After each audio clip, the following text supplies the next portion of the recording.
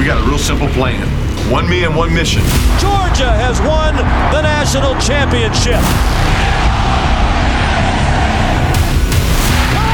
Touchdown! If you're a fan, you might think this is sports heaven.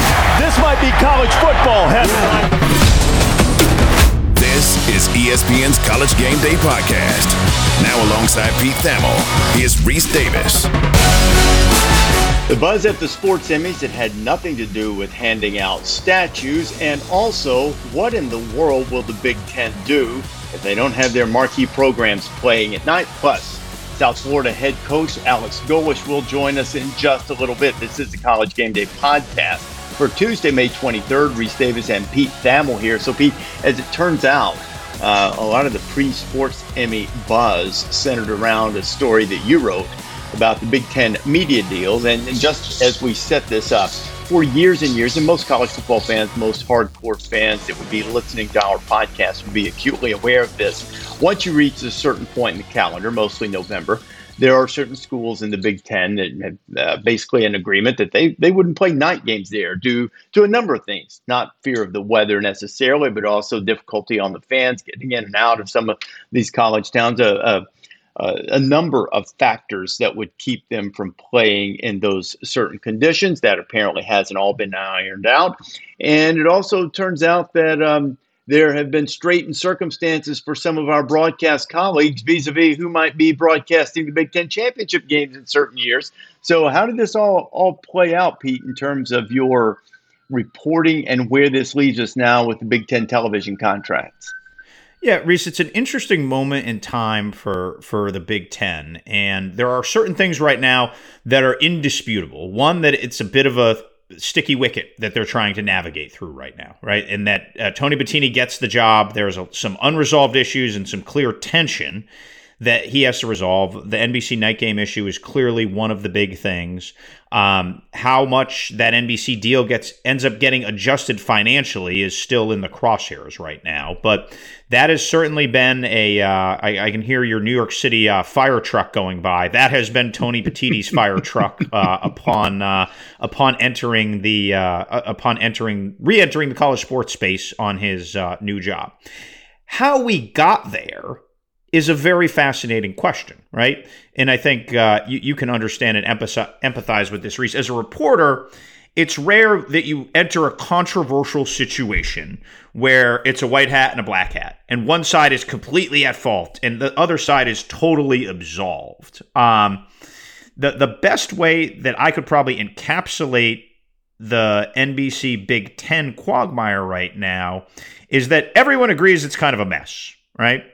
And then most parties have varying versions of how the mess got spilled, right?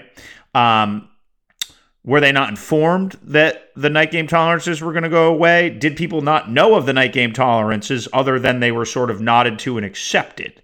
When did they come up? Who did they come up to? Were they presented with? Did people have to pull them back? Those are all things that were debated going into the story and have since been debated after the story. There's a train of thought from the school side, especially, if we were never informed that these historic things we had agreed to for a long time is going to change. That's very fair. There's the industry side of things where people say, how could you possibly sign a $350-odd million contract and not expect to play night games? It's a prime time contract. So there are some distinct versions of how we got here. And I think in the interest of fairness, it's not fair to point out it's this school's fault, this administrator's fault, this network's fault. Everybody sort of danced together and nobody can quite, it's like the Spider-Man gif, Reese. Everybody's like, standing around pointing at each other a little bit.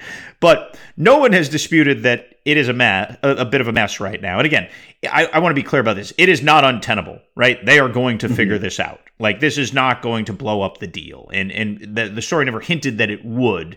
But it has taken some deft maneuvering.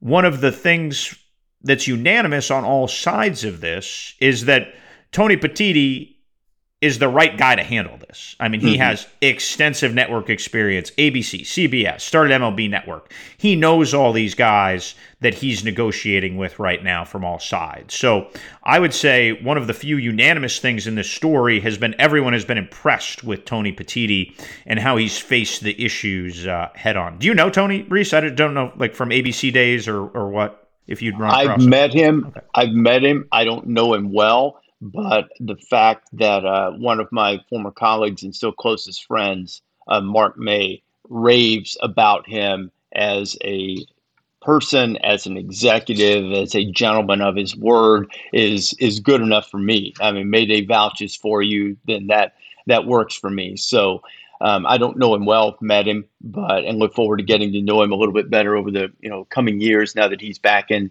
our space per se. But I agree with you. By reputation, he's the guy to navigate through this. Now, a couple of things, one comment and one question about this.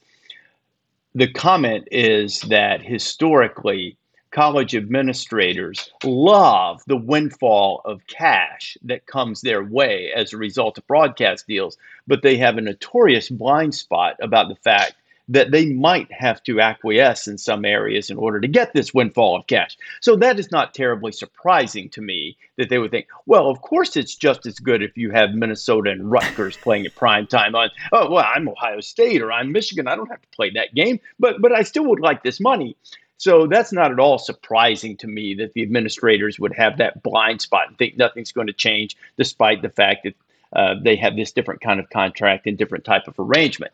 The question I would have now, deal's not going to fall apart, but is it going to end up paying out as much as what they had initially said when the deals were announced? Is there going to be a reduction in payout once everyone comes to terms? So I'm going to default to your comment to another GIF, and you can just like picture your Big Ten blue blood mascot in the Scrooge McDuck like backstroke through the gold GIF. Because yes, the schools certainly enjoy the riches, and as most of us know, I didn't take a lot of math or business classes at Syracuse, but typically you've got to do something to earn the money, and it is funny you did mention Minnesota Rutgers, because there's a famous Paul Tagliabue quote when Rutgers joined the Big Ten, saying nobody on Long Island or in New Jersey is going to stop their tennis match on Saturday morning to watch Minnesota play Rutgers. And Paul Tagliabue was a consultant for the Big East at the time. It did not go over well. It was like one of the all-time like gong quotes from that era of about 12 years ago. To answer your question, I think it's at the point where they're ironing out the details, and I think it will be less money. When I first started reporting this story a couple weeks ago, there was a pretty big number that was maybe less attached to it, and the work of Tony Petitti combined with the work of Michigan State, Penn State, and Ohio State to acquiesce on some of these night game things. There's going to be a Black Friday Michigan State, Penn State game that Penn State wasn't told they were going to play, which they were very unhappy about. And then they were they agreed to do it after that to help for the good of the conference. Michigan State's going to go play a night game at Ohio State, and Ohio State's going to host the latest ever night game in Ohio Stadium history to help out in the short term. So there has been a lot of people were very clear to be like, hey, make sure you give some attaboys to the people being good partners in the in the league. Mm-hmm. So those have been some short-term fixes. Now, I don't think those concessions, if you will, probably come without some sort of scheduling pats in the behind, to go with them. Notably, Penn State has opened its season on the road in Big Ten play. I believe it's 8 straight years, but it could be 9 straight years. And after Pat Kraft complained about it at the last media day, they opened on the road at Illinois this year, and which. So I would get. I don't bet because we're ethically not allowed to. But I would really bet after Penn State made this concession, they will not open Big Ten play on the road in 2024. I think that's going to be like one of the safer scheduling bets of all time. Just like it was completely predictable when Nebraska was being petulant during COVID that they were going to open up the season at Ohio State. Like it was, you could see it coming from a mile away, and they. And they ended up the Big Ten ended up doing that to them in the schedule. So I think there'll be some concessions and some kickbacks and some different things worked through. But I don't think the deal, the way it's been presented to me as they're working towards a finish here, is that the deal will be for less money. I don't know if it will be a monstrously less amount. And that sum that it was supposed to be has lessened by tens of millions, I was told, here in the last couple weeks. Penn State and Michigan State should be happy to play their, made-up rivalry game on Black Friday where someone might actually notice. I mean, I've made jokes for years dating back to my days in the studio of you can drag the record books to the recycle bin when they square off for the land grant trophy, and neither of them have a natural end-of-season rivalry. Penn State, because they have no one in state, and because much to Michigan State's chagrin, their in-state rival views the Ohio State game, and rightly so, as being a bigger deal. The Michigan State rivalry, while still important, is more of one of those distractions. It's agonizing when you lose because you have to hear about it, and then once you win it, you're like, okay, order's been restored, and now we're fine. And and I know that makes Sparty angry, but that's life. So if they can get their rivalry against Penn State, it'll never be, what the other ones are. But if they can elevate it by giving it a stage in front of everybody, then why in the world would you not want to do that? And the same thing for Penn State. And so this is going to work out well if this is an annual thing. I don't think it's annual on a stage. I know. Well, it should be. Well, then maybe I agree. I think that's a great suggestion. My understanding is that game is projected to be in prime time that night. We all watch the Egg Bowl on Thursday night, even though some years the Egg Bowl is just a bloody mess of a football game, right? Most years, actually, it's look, that Friday, you're trying to not go fetch the Thanksgiving leftovers from the fridge. Little Penn State Sparty would be a nice little nightcap. Well, I called one of the great Egg Bowl finishes of all time when there was a Thanksgiving night game and Dak had been injured, wasn't supposed to play, and came off the bench and just willed Mississippi State to the lead and to the overtime game. And then poor Bo Wallace, who had such great moments at times and such horrific ones, was running to extend the game into the end zone and just dropped the ball and fumbled into the end zone, and State got it and defining moment for Dak. So when they look back on his career there, and he had an unbelievable career there, like almost a build the statue career. That was one of that launched him, I would say. And if that game was on a Saturday at 3:30, you wouldn't have called it. Nobody, not nearly as many people would have watched it. Hyperbolic, perhaps, but it was Kirk Gibson-esque in his, because he had a shoulder problem and really couldn't throw much at all during practice that week, and came in and just and showed the force of his personality and ability to put the Bulldogs on his back and carry them to victory. So we'll look forward to more Egg Bowl moments like that, and maybe we'll have such land grant trophy nostalgia to someday discuss on the College Game Day podcast after a Black Friday edition of Sparty and the Nittany Lions. So it'll be interesting to see how it all is figured out, and who gets what money, and who complains about leaving a little bit of money on the table, and who snidely remarks about people who have moved on, who put themselves in such straitened circumstances after it was over. So all part of the fun of college football.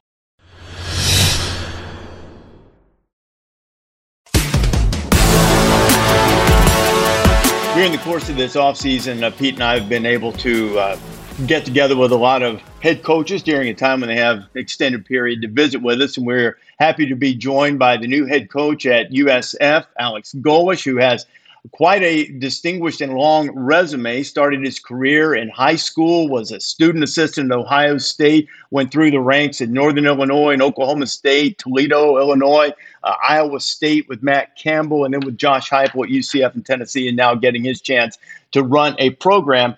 Alex, this is what my basketball colleague Seth Greenberg refers to as not skipping any steps. And he says for a coach, that's great.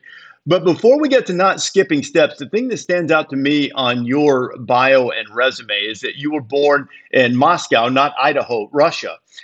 So tell people who don't know, including me, how that came about, how the move to the United States came about, and what how that's influenced you and your career.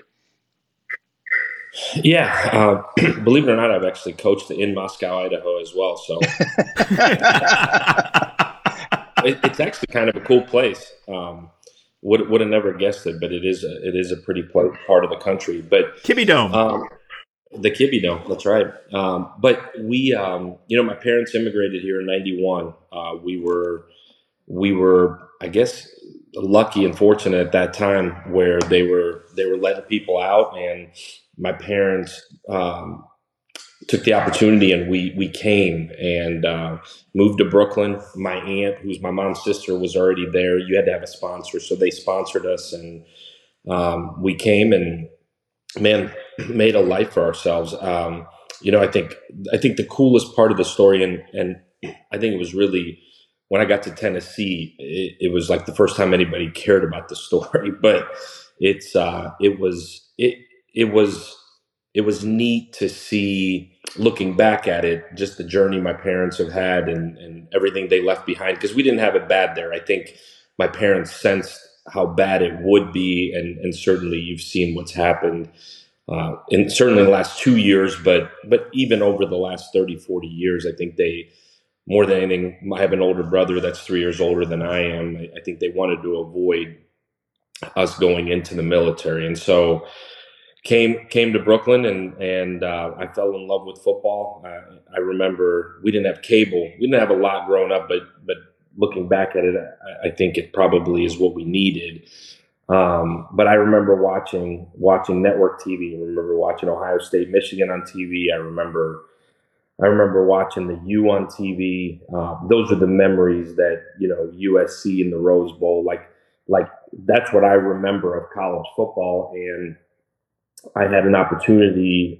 My aunt was living in Columbus, Ohio, and I think my parents realized, man, this Brooklyn thing, living in an apartment above a bodega, probably ain't it. And I wanted to play football. And at that time in New York, really, private school was the only way to go. The public school football's gotten a lot better here recently, but we ended up moving to Columbus, Ohio, and fell in love with the game even more. We actually got to play on fields instead of on cement. And, I think in high school and towards the end of high school, I knew I wanted to coach, and I'd always thought I wanted to coach and teach high school.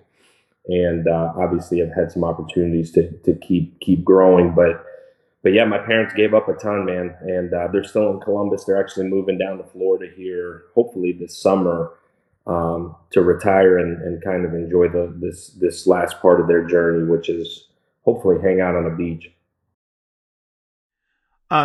Alex, I think another aspect of your journey to this chair that's really interesting to me is that you did not play college football. I think most years, and I certainly haven't tallied up the 131, you can probably count on your fingers the number of Division I head coaches who did not play college football. How did that shape your journey, Alex? And can you maybe give us a snapshot of the Ohio State that you saw as a student assistant there in the mid 2000s? I would imagine, despite not playing, you had quite a bit of exposure to boldface name coaches and players. Yeah, I had. It's an interesting story.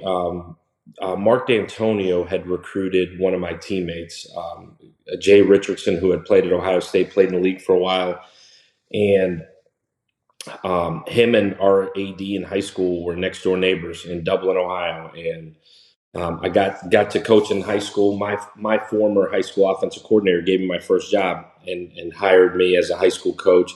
He is now our director of player development here.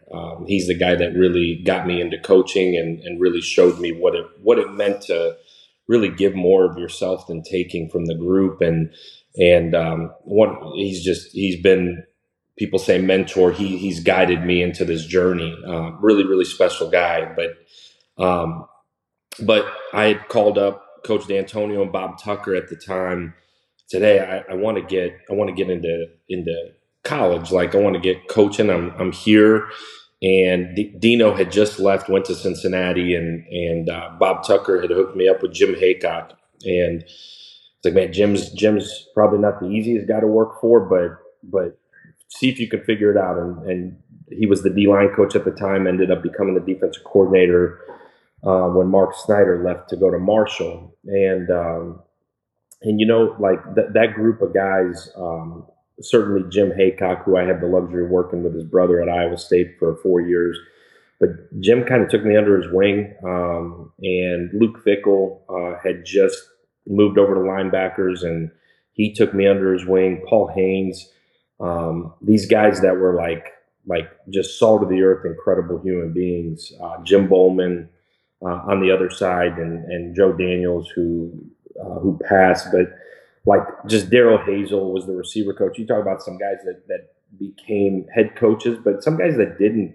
That like Jim Haycock was one of the best human beings / coaches I've ever been around, and he had been a head coach at Illinois State, and he's like, man, this is it. Like I don't want to be a head coach anymore.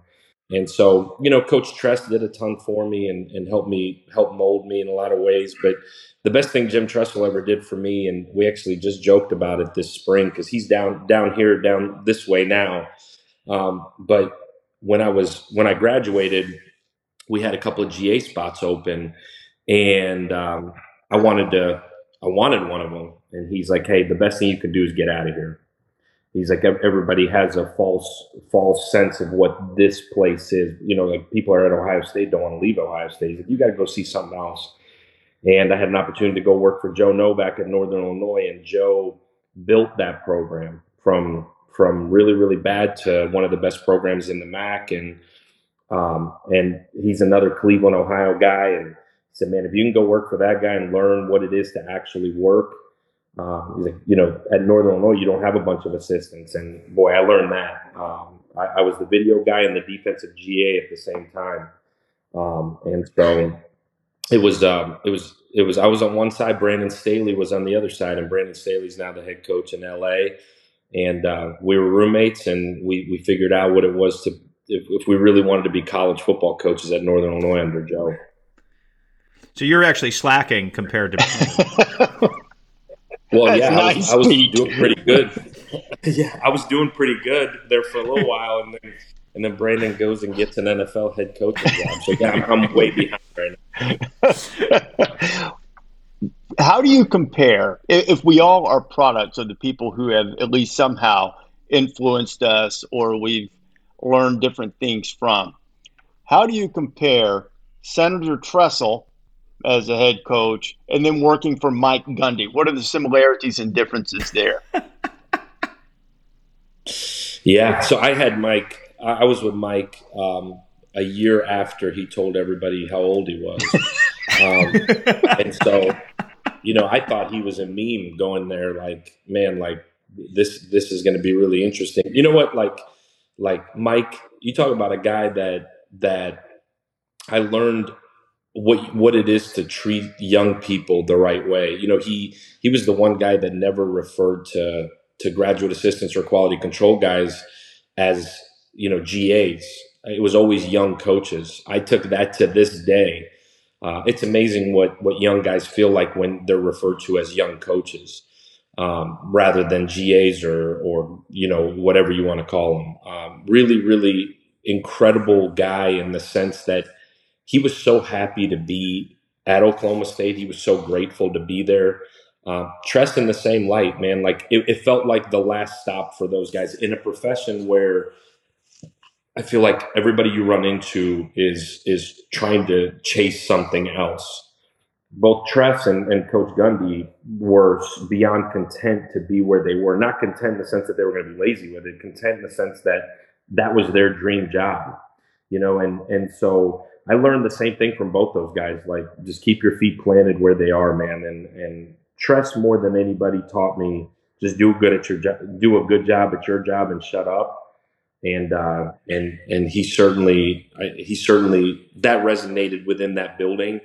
But Mike was a way different guy, and we talk on a different level now because certainly as peers, he treated us like gold. He treated me like gold.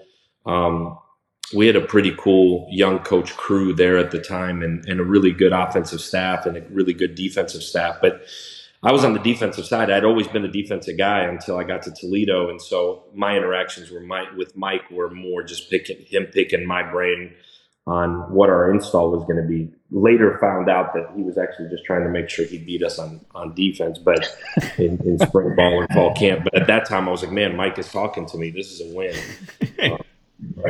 But really, really organized, really, really thorough, really detailed. I think the public persona of Mike is probably a little bit different than what he actually is. And you don't win that many games and stay that consistent for that long. Like that's a program nobody talks about that I don't feel like I ever hear like consistently winning in that conference. Like they've never actually swayed, they've literally just consistently won, which if an AD is hiring somebody and you can guarantee what he's done, like holy smokes. Mm-hmm.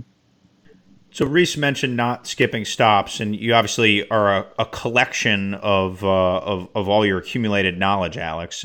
I do find it interesting that your last stop as a coordinator was at Tennessee, and it's obviously this frenetic modern style of football that you're going to carry over to USF, and it's completely wildly different than the way Jim Tressel preferred to play football, which, was obviously the old jokes of punt to win. Now he evolved too as it came. I don't want to put him in a box, but I'm just kind of wondering, jokingly when he comes to your practice, like, is he like, did you learn anything from me? But, when and where you decided when you're going to become a head coach, this is the style I want to play and this is how I want to play and how that is formed, and also how the style you picked up from Josh has also been informed by other stops, because I know you use the tight end a little bit more, and there's some wrinkles in the offense that you brought to Tennessee that maybe weren't at different stops. I just wonder if you could kind of talk about that accumulated knowledge and what it's going to look like, in green when we all see it for the first week in September. Yeah, I think really interesting. When we got to Iowa State, we all kind of collectively were intrigued by Baylor. And Matt Campbell is a brilliant football mind, but also like a brilliant guy in terms of like coming up with random thoughts that make sense. Like his whole deal was, and I was at Oklahoma State when Art had just gotten to Baylor, and I was on the defensive side. So for me, I was always intrigued by how they built that Baylor program. And Matt had an interesting perspective on it as well. Like his deal is like, man, like they didn't get really good until they got really good up front, right? And his vision of what Iowa State was certainly in a little bit different light, but like, how do we get really good here? Like, how do we out culture and out recruit for what that place was? The Kansas States and the Iowas of the world, because at the end of the day, it's a similar program, similar geographically, similar who you can get, and so we had studied Baylor going back to like 11 and 12, and we were there in 16, Art's last year, and we thought, man, like maybe that is the different that we need to be, right? And so what happened, they got let go there, and Jeff Lebby, who I had become good friends with, just being on the road and recruiting in Dallas over the years. Leb was out of a job, and I said, man, Leb, will you come up and hang out with us here for a little bit in Ames and like give us like, because at that point, they weren't letting anybody in there, and they weren't letting anybody really know what the heck was going on. So Leb came up and spent a bunch of time with us, and I don't know that we didn't have the athletes necessarily to do what we wanted to. We took a lot of different things from it. Certainly some of the tempo, certainly some of the way that they had practiced at the time. But I don't know that we ever totally dove into the entirety of it. We picked and chose what we thought could fit us. And, we had a lot of success on offense at Iowa State. Again, I think similarly to what I said about Oklahoma State, I think success at Iowa State is just a different deal from a national landscape. Probably not as big of a deal, although game day's been there a couple times now, and a pretty cool deal. But we used some of those pieces. Well, when Leb left UCF and went to Ole Miss, my connection with Josh is one we recruited in Dallas again together over the years. And then his O-line coach, Glenn Ellerby, who's still with him, and I GA'd together at Oklahoma State. And it always talked about working together. And I give Josh a lot of credit because his humility in knowing, like, man, they had been at UCF for 2 years. They had been really successful on offense, but the fact that he needed to grow in ways too, his humility to everything, but certainly offensive football, and saying, man, like they were second in the country the year before I got there on offense, and but we were not a good situational football team. We were one of the worst teams in the American on third down. We weren't good in the red zone, and when I got there, it was like, man, like those are the areas we got to improve. Like, Alex, we don't need to wholesale change anything, but like we had gotten away from using a tight end. We had gotten away from being really, really successful in situational football.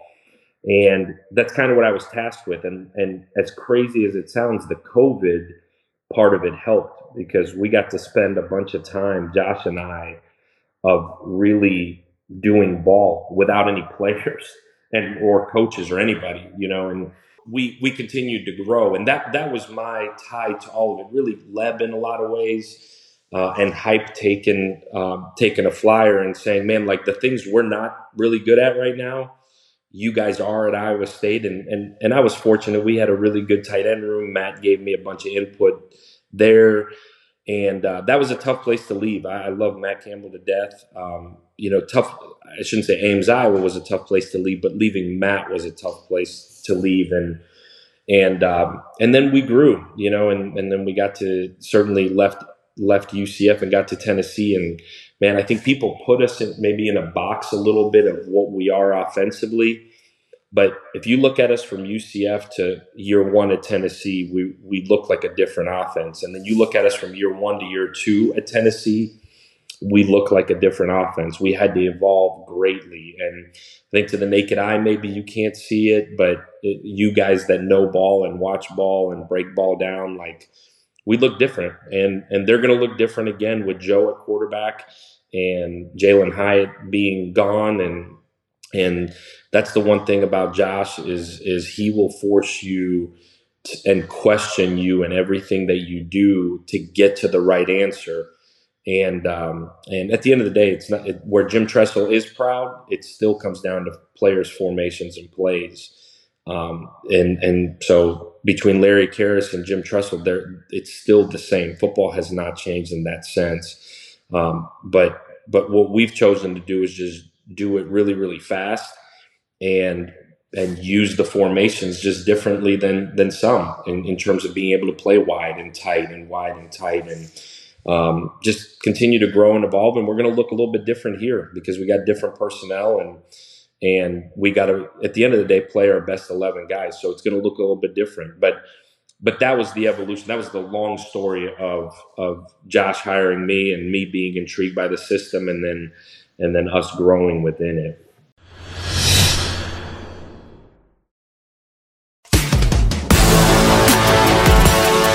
How would you describe the state of the program that you found when you took the job at USF? Yeah, really unique place. I've recruited in Tampa and all the way down to like Fort Myers for a long time. I feel like everybody has been in Florida at some point recruiting for the obvious reasons. I'd always looked at this job and was really intrigued. You got to remember when I was coming out of school, and you guys will both remember this, but I remember turning the TV on in 2007. This was a year after I graduated, and you saw South Florida, West Virginia. You saw Jim Levitt on the sideline, and you're like, who is like S Florida, like number 2 in the country, S Florida, at the peak of the Big East, and literally I was like, man, that's cool. Matt Grothe, a quarterback, whatever. If you were going to ask me then where South Florida was, I would have told you probably in South Florida somewhere, right? And which it's not, but that's what I remember. And then as kind of gone, I get to UCF, and this was the rival. Like, this was it. Like, I-4, and really left it at that. Like, I'd always been intrigued by what this place is, but had never looked into it a whole lot further. Now, the last couple of years, especially as I was at UCF and left, like, man, I remember them being number 2 in the country. I remember them going to South Bend and beating South Bend. I remember them going to Tallahassee and beating Florida State. Like, what in the world has happened here, right? And so when the job came open, and certainly after the season, we sat down, and I was fortunate at the end of the year that certainly we had the success we had at Tennessee. I was fortunate that Coach Hype, really did put me out there and help me in a lot of ways. And I had zero intention of leaving or taking a job. And then after the season, they kind of all came at the same time. Pete and I talked actually there for a little bit. Like, I remember actually calling Pete and saying, "What do you think about the South Florida thing?" And I asked about some others, and the answer is kind of the same. Like, man, whatever it is, it's missing something. And as I was looking at these opportunities, and certainly this one, it's like, man, like, what do you need to win? Like, I think at Tennessee, it was the first time I really started to put a process together of what it was going to take if this was going to happen. But like, what do you need to win? Like you guys have done this as long as I have. Like, you need players. Like, holy smokes. Like, well, there's more of them within 6 hours of here, or within 6 hours, within 6 counties of here, and certainly within 3 hours of here than anywhere in the country. Like it's a fact. And like, well, if we got players, and there's a transfer portal where a lot of these guys leave. I was spent years convincing these kids that they don't want to be in Florida.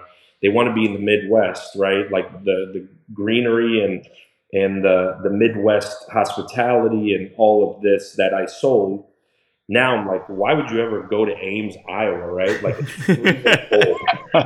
Or Champaign, Illinois, or Toledo. Ames is taking some strays here today.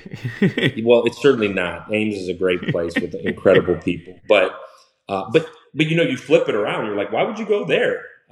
And so that was the number one most important thing, was, can you get players? And if you can get players, awesome. Is there a commitment to winning? Like, is there like an actual commitment to winning? And this administration, certainly from our board of trustees down to the athletics director, like the commitment they've put into football, and they sat in my living room, and literally the commitment is that we're going to spend more money in the next 6 months on football at USF than we did in the first 25 years of its existence. And they've done that. They've certainly done that. They've went and allowed me to go hire a staff. And you look at our staff, like it's a big time staff, from full-time coaches to the amount of analysts we have to, we've got legitimately have 7 full-time people in recruiting, which unheard of, and so we're doing it in a big time way, the way we feed these guys, the way we educate them, the way they dress, like all of it from a facility standpoint is big time. And so that to me was what, is there players? Can I hire a staff? Well, if I've got both of those things, we can go win. And certainly from an NIL perspective, is there a base? Well, you're in Tampa.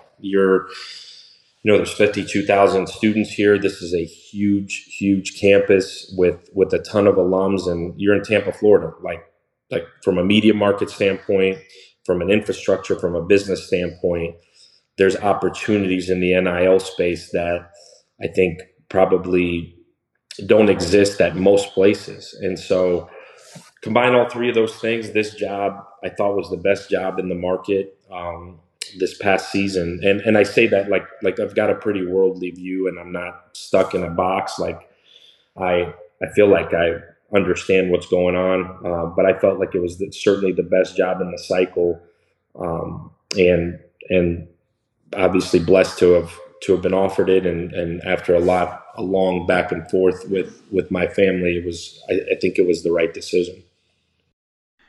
And since you've got there, there's been a lot of new faces that have joined you.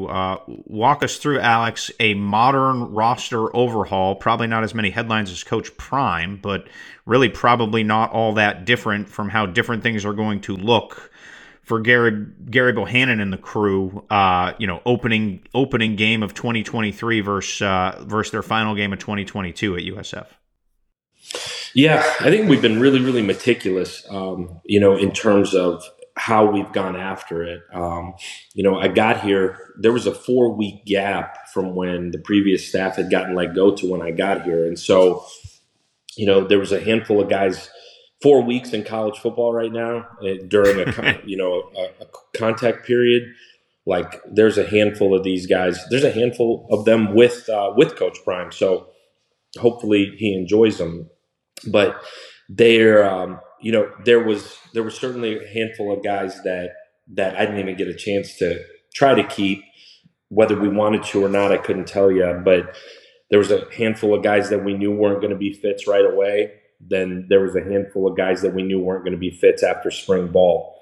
But as you look at what we head into the official start of summer with next week, we're going to end up with 40 to 41, somewhere in that area, maybe even 42 guys, that scholarship guys that are brand new from December 3rd to, call it, Memorial Day, that we've been able to flip.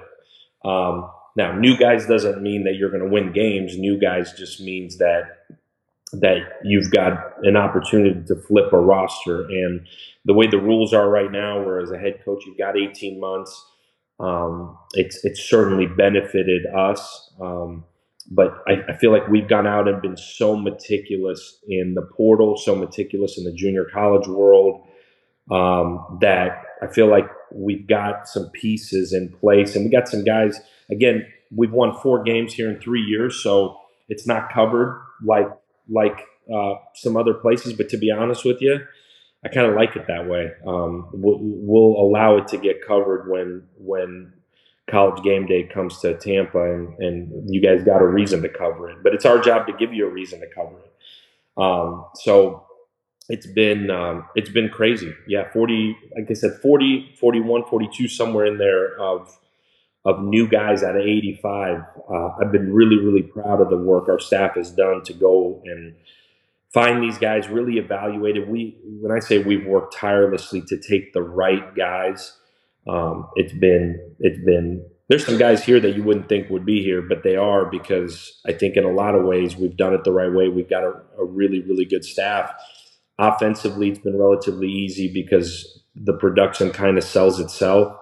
Defensively, I've got Todd Orlando running the defense, who's I've admired going back to when I got to coach against him when he was at Texas. I think one of the really, really good coordinators in college football, and certainly guys want to go play for him. So it's been a really, really fun ride to try to build it and not just take as many guys as you can in the portal, but try to build a roster for sustained success as we go here. And we'll find out early. We get Western Kentucky week 1, and that's a really good football team, well coached, and we'll find out really early. Be some points in that game, huh, Alex? Yeah, I would think so. I would hope so. Hopefully we score one more than them, you know what I mean? Well, Alex, let's wrap up here. You've been really generous with your time, and we really appreciate you jumping on with us today. I want to ask you about Gary Bohannon, who won the Sugar Bowl as Baylor's starting quarterback 2 seasons ago, started at USF last year, had a shoulder injury about midway through the season. You oversaw Hendon Hooker's career resurrection when he transferred from Virginia Tech to Tennessee, and obviously that laid itself bare in the NFL draft, and with his, eye-popping statistics that he put together, his TD to interception ratio at Tennessee was something preposterous, like 50-6, and those are ballparks. But what have you seen in Bohannon so far, and could there be 3? Sorry, only It's all good. Well, Semantics. You would know. I mean, you would have spent the time studying it. So I was going off the top of my head. So forgive me for that. I certainly don't want to gift Hendon any picks. Give me a sense of the skill set of Bohannon, and could we see a similar rise or a similar ascent? Yeah, Gary is a really, really neat young guy. He's not young; he's 24. Wow. He got a 3-year-old little son. Gary is mature beyond his years. Gary reminds me a lot of Hendon in terms of his mannerisms, his personality, his leadership style. He's not loud until he has to be. You talk about a young guy that lives in that facility. One, he's rehabbing his shoulder, but like hangs out, like walks into the staff room and sits down and talk about culture earlier. Like he feels like he can walk in and sit down, as he should. It's just as much his program as it is anybody else's. So reminds me a lot of Hendo in all the off the field stuff. I recruited Gary out of high school. I remember going to Earl, Arkansas, and seeing him. And I've always been fascinated by who he is as a young guy. And then you saw the run at Baylor and certainly winning the Big 12 there. He's got every intangible you would ever want from, again, the leadership, the time commitment it takes to be an elite quarterback. That's one thing that's not talked about a lot is you can have every trait and every tool you want, but there's a lot more than the 20 hours that the NCAA allows you to be with the coaches that it takes to be an elite level quarterback at our level, at any level. It takes hours and it takes hours and then years to become an elite level quarterback. He's done all of that up until this point in his career. I've only seen him throw full speed as of the last week. It really is the first time he's actually been able to really throw a ball coming off of a labrum. He's giddy, excited, all of it, and told a couple of people, like, he actually took more reps this spring than anybody else because he took all the ones, the twos, the threes from behind. You could see it on film. It's like warms your heart a little bit when you're watching film that he's 15 yards behind, going through the progressions, going through everything. Took every single rep from 7-on to inside run to team. So he's got mental reps banked up. It's just going to be a matter of what his transition is like this summer into actually throwing and running the offense actually from behind center. But mentally, I have zero qualms. I think physically, there's enough on film over the last 4 years to tell you that he could be one of the better quarterbacks in the country. He's so excited about the system and what it is to create space and the tempo and like literally, he's like a little kid. He's like he can't get enough of it. Hendo was that way, where Hendo just loved learning and loved growing. So I hate to compare a young man to another young man in that sense, but certainly they both possess a level of maturity that I feel. And I mentioned Gary having a little guy because I think that says a lot that he's actually takes a lot of pride in being a really good dad, and it's warms my heart to see that too. Just a really, really neat dude. And Gary's hosted every recruiting weekend since we got here. He's so all in on having an incredible 6th year. And we've surrounded him with some really, really good wideouts. We took a couple of transfers that I think could be really, really high level in what we do. Certainly some guys that were here that are still here that we've chose to keep that could be high level in what we do. And man, if he can stay healthy and keep going on this trend, I think he's bound to have a really big year. Alex, it's been great talking to you. As Pete mentioned, Grateful for your generosity with your time. Wish you a lot of luck at USF, and look forward to getting College Game Day back down there at some point when the Bulls get it rolling again. Congratulations on getting the job, and thanks for spending time with us today. Thank you for having me. I respect the heck out of both of you guys, so I really, really appreciate you guys having me on. All right, that is Alex Golush, the new head coach at USF. You have been listening to the College Game Day podcast. Download this podcast wherever it is that you prefer to get your podcast. See you next time.